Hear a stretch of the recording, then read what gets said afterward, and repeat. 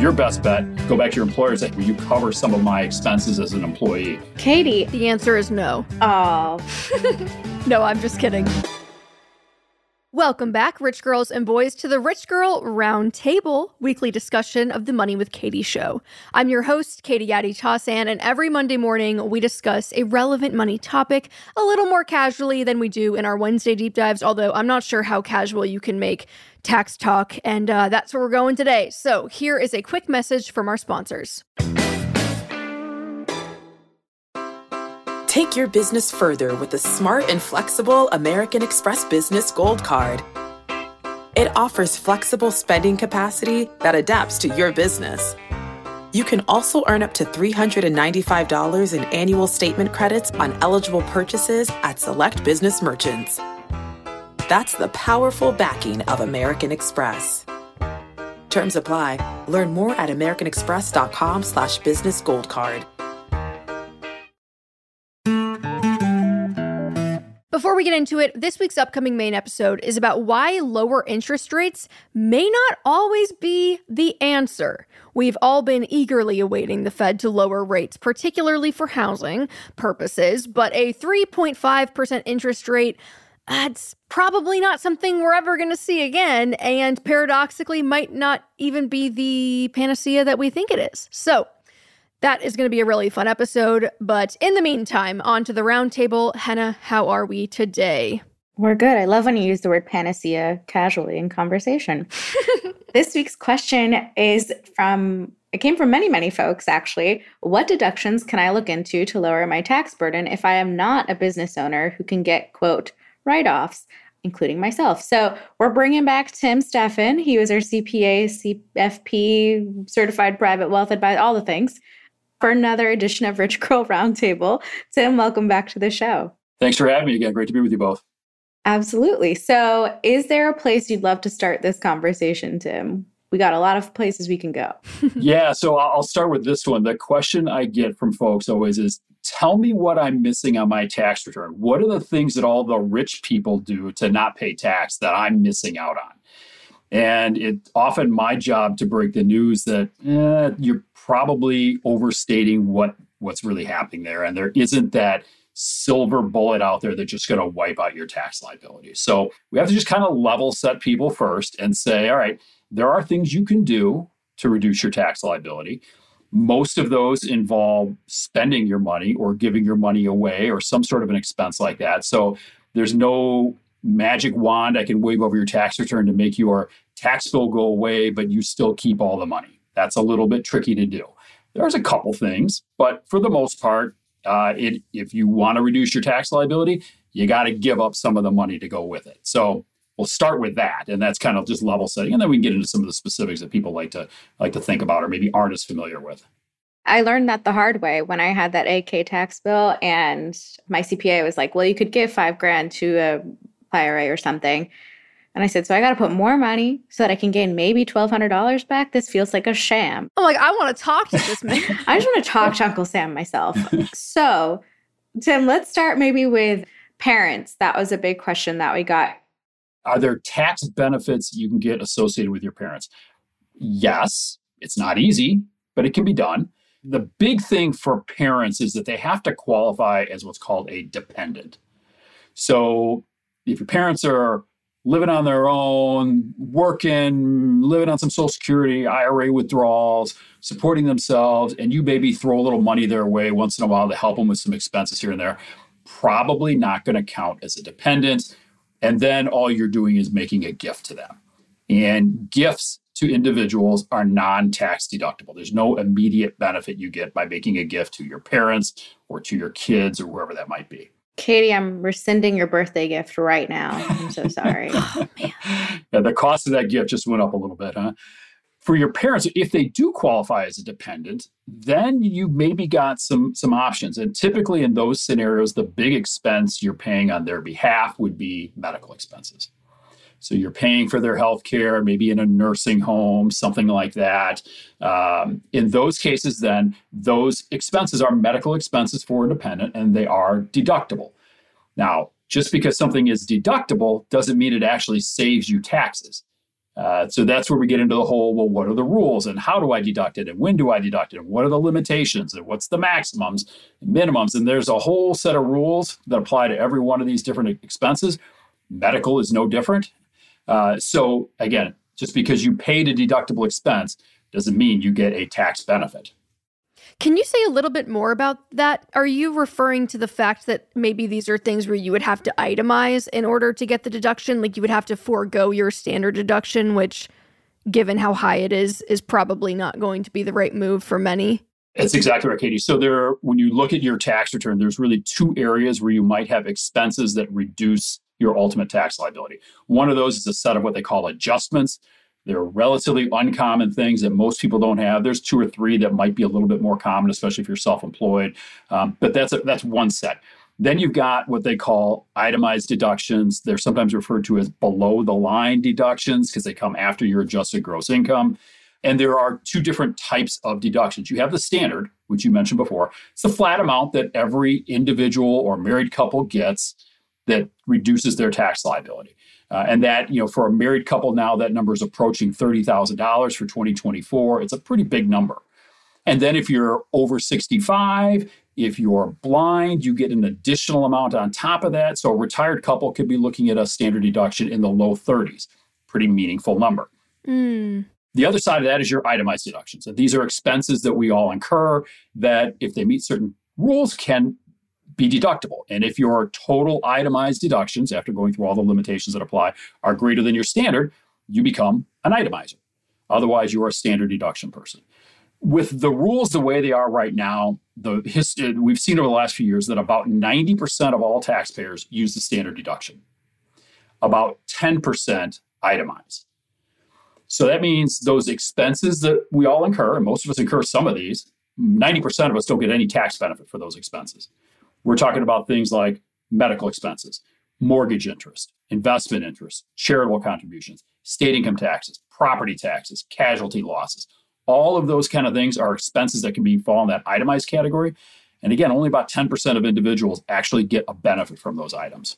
Are we correctly understanding that the medical example falls into that category? So it's medical. What about like the student loan interest deduction? Is that something you have to itemize, or can you add that to the standard? A great question. So medical expenses are part of that itemized deduction category. They're the below the line expenses. And medical in particular has a unique rule that says you can only deduct medical expenses if they exceed 7.5% of your income. So let's say you're somebody whose adjusted gross income is $100,000. 7.5% of that is $7,500. Your first $7,500 of medical expenses provide you no value. But that next dollar becomes deductible after that and gets added to all your other itemized deductions. And if those in total exceed the standard deduction, then you get a benefit for those. Can I ask a clarifying question there? So when you say $7,500, let's say that you're paying for, IVF, and you have your HSA or FSA funds. Can you use that money towards those? And then if you surpass it, is that deducted from that $7,500, or do you have to pay an additional $7,500 for it to count, since that is pre-tax money?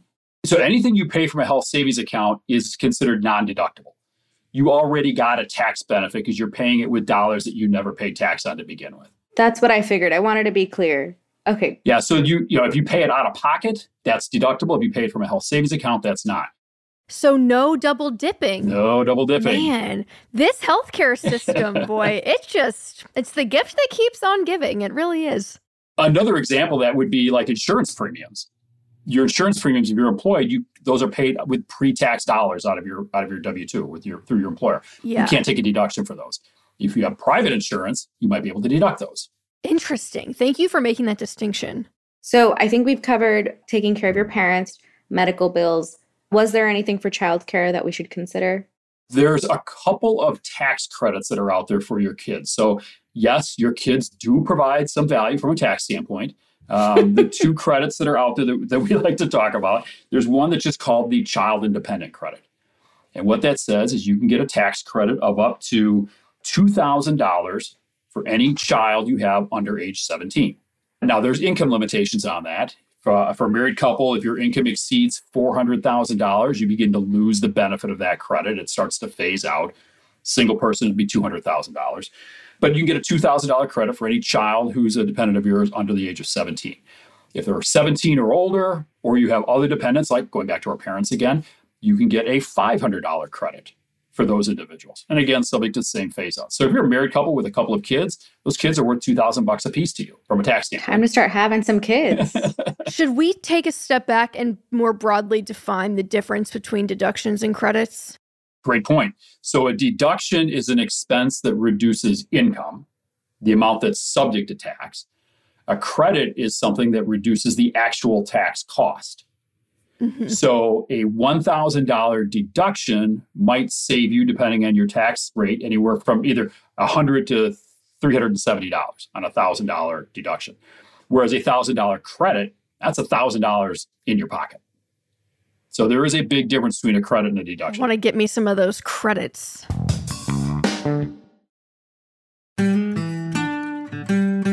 Tim, as a remote employee myself, I don't think will work out in my favor, but a lot of people wanted to know they're a remote employee who works from their home. Sometimes their employer pays for their internet, some of them don't.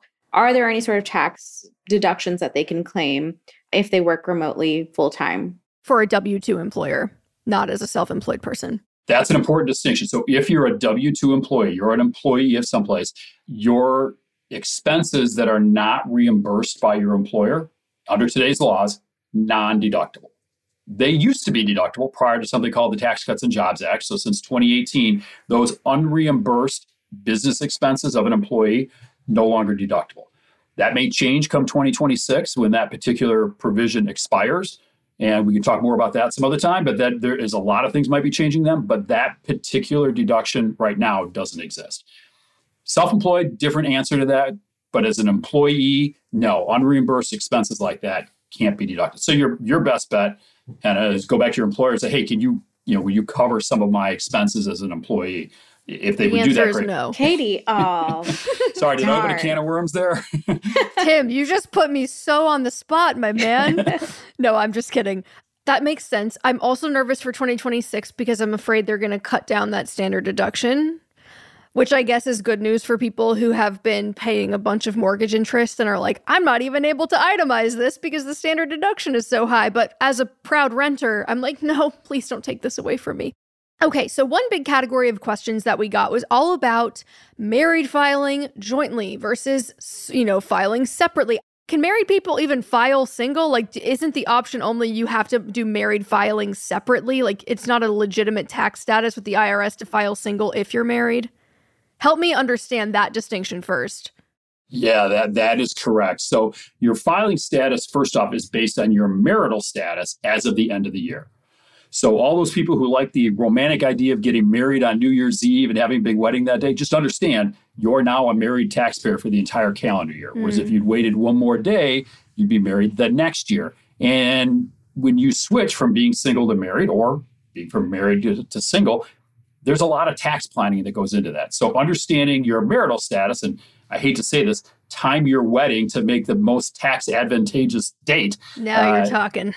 I put married filing jointly tax breaks in my vows that I read in front of our family. I said, I am so happy to be standing here because I have calculated the benefit and it is great. Once you're married, your only options really are married filing joint, married filing separate. In almost all cases, it makes sense to file jointly. You can choose to file separately. About the only time it really makes sense is if there's some sort of a student loan forgiveness angle there. Sometimes if one spouse has some very unique deductions or credits they might be eligible for, you can file separately there. I often see couples who are on a second marriage. They're each married for the second time. They'll file separately, acknowledging that it may cost them a little bit more, but they just really want to keep their finances separate. Oh my gosh, they've been through a divorce Tim, perhaps before. I thought you meant people that were maintaining a secret second marriage. I was looking at your face and I was like, why does she look so surprised by this? This makes sense. I was like, you have clients that are like, you know what? My other wife in Omaha, she really, oh my gosh. Okay, on to your second marriage in a linear fashion, not simultaneous. Correct. I'm up to speed. Thank you. Got it. I will be more careful next time on that one. So again, married filing separate, generally going to cost you more tax overall. Some people like to do it just to keep the finances separate. Generally, married filing joint is going to be your better answer. And then if you're really worried about keeping finances separate, you can do an allocation. Your accountant can help you figure out whose income caused what portion of the tax liability. A little bit more complicated, but if you're paying less tax, you can still allocate it between the two if you really want to keep finances separate. I wanted to ask too, with the student loan forgiveness piece specifically, is it true or fair to say that the analysis, the cost benefit analysis that someone should be running is, okay, I'm in this couple, we are married, our joint income is X, my income is Y, which is less than X.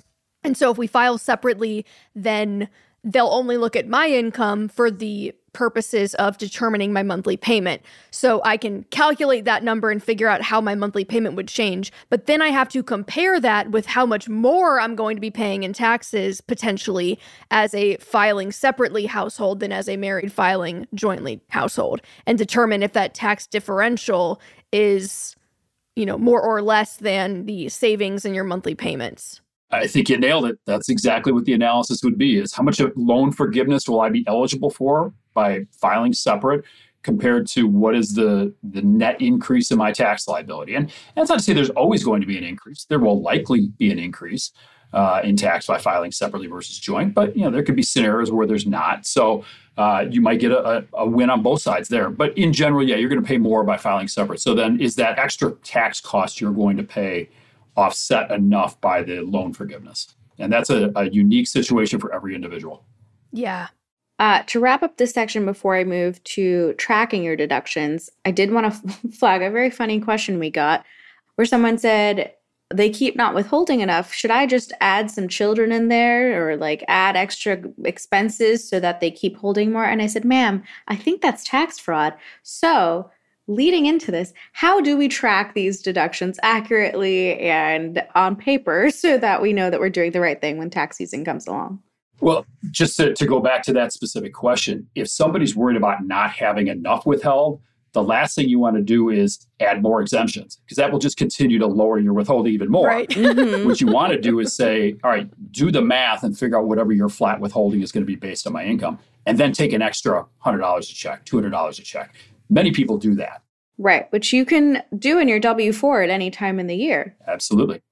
And that's especially the case for people who have non-withheld upon income. You have a rental property, you've got a lot of investment income, a side business, some kind that you don't pay tax on. You can have that paid through the withholding. So that's fairly common. Yes. My boy Terry gave me that tip. I said, should I be making quarterly payments on this side hustle? He's like, no, dude, just increase your withholding on your paychecks and you're golden. And then I didn't do that either. And then I owed a bunch of money in April. But it's okay. He was on it. I just was like... And that's why we have Tim on the show and not advice from Katie on taxes. And that's why Tim is here. You know what, though? I do think we could have an entire separate podcast just titled, Is This Tax Fraud? Absolutely. For all of the tax-related questions that we got, because that was the TLDR of most of them, is the IRS going to come for me if I do this? Usually, yes. Okay, Tim, please continue.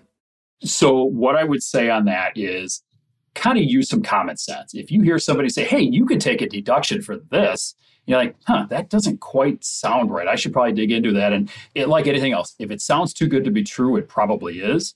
There's a lot of misinformation out there these days on what's deductible and what's not. So just kind of, have your radar on, have some, use some common sense, rely on a professional if you're not sure of things. For most individuals, deductions are pretty straightforward. It's going to be your state income taxes. If you own a home, your property taxes and the interest on your mortgage, medical expenses, if you have enough to get over the threshold that we talked about, and then charitable gifts. And there's really, it's really pretty simple these days. Because of the changes in that TCJA several years ago, they eliminated some of these other things like moving expenses and casualty losses and unreimbursed business expenses and advisor fees and all those other kind of things that were a little harder to track. Charitable gifts is probably the one that most people struggle with in trying to figure out, all right, how do I value these things? How much, how do I keep track of all that? Personal finance tools do a great job of that. I'm a big Quicken person, not to throw a plug there, but I've been using it for a long time. It works very well for me. Other people use other tools. There's a lot of online tools you can use nowadays. The old Excel spreadsheet works pretty well too, as long as you're diligent in keeping up with it. So a lot of ways to keep track of those things. What I personally do with charitable contributions is every time I get the donation receipt in my email, I just put it in a folder that says donations for 2023, whatever the year is. And that's been really helpful. So that is great. Anything else you wanted to add, Tim, before we wrap up today? Keep those letters. There's been some famous cases of the IRS disallowing deductions when people didn't have those letters. So yeah, absolutely keep them in there. But on the flip side, if you know you're not going to get over the standard deduction, don't worry about it. Give the gift, feel good about giving it to the charity. Don't worry about the tax implications. It's not going to matter. He said, just don't give. Just be stingy. Just don't give. Totally kidding. That's not what sure I said that. But That's what I do. No, I'm just kidding. And on that point, though, on the charitable deductions point, because I feel like we've kind of danced around this, but to really double down, you cannot deduct charitable contributions, I think above $300 unless you're itemizing? It used to be $600. if you're not an itemizer, yes, correct. That's changed recently. So I don't want to give you an answer that I'm not certain of on that one, because it was $600, it was $300, then it went to $600. I believe it's back to $0, to be honest with you. I'd have to double check that though. Yeah, I was going to say, I know it's gone. 300 is the number that sticks in my mind, which tells me that that was something that I had done one year, but I don't remember for the purposes of this conversation. It's not important probably, but it's not like if you give $5,000 and that's your only itemized deduction, you can't deduct the $5,000 if you're taking the standard. So I think that's also important to say. Still give your $5,000, but you're not going to get a tax break for it. Be altruistic, people. Exactly. Quick scan of the 1040, and I don't see the line on there for the charitable gift anymore. So I think that might be gone now. We need to get Tim on literally every tax episode because this is amazing. We have like Chat GP Tim for taxes.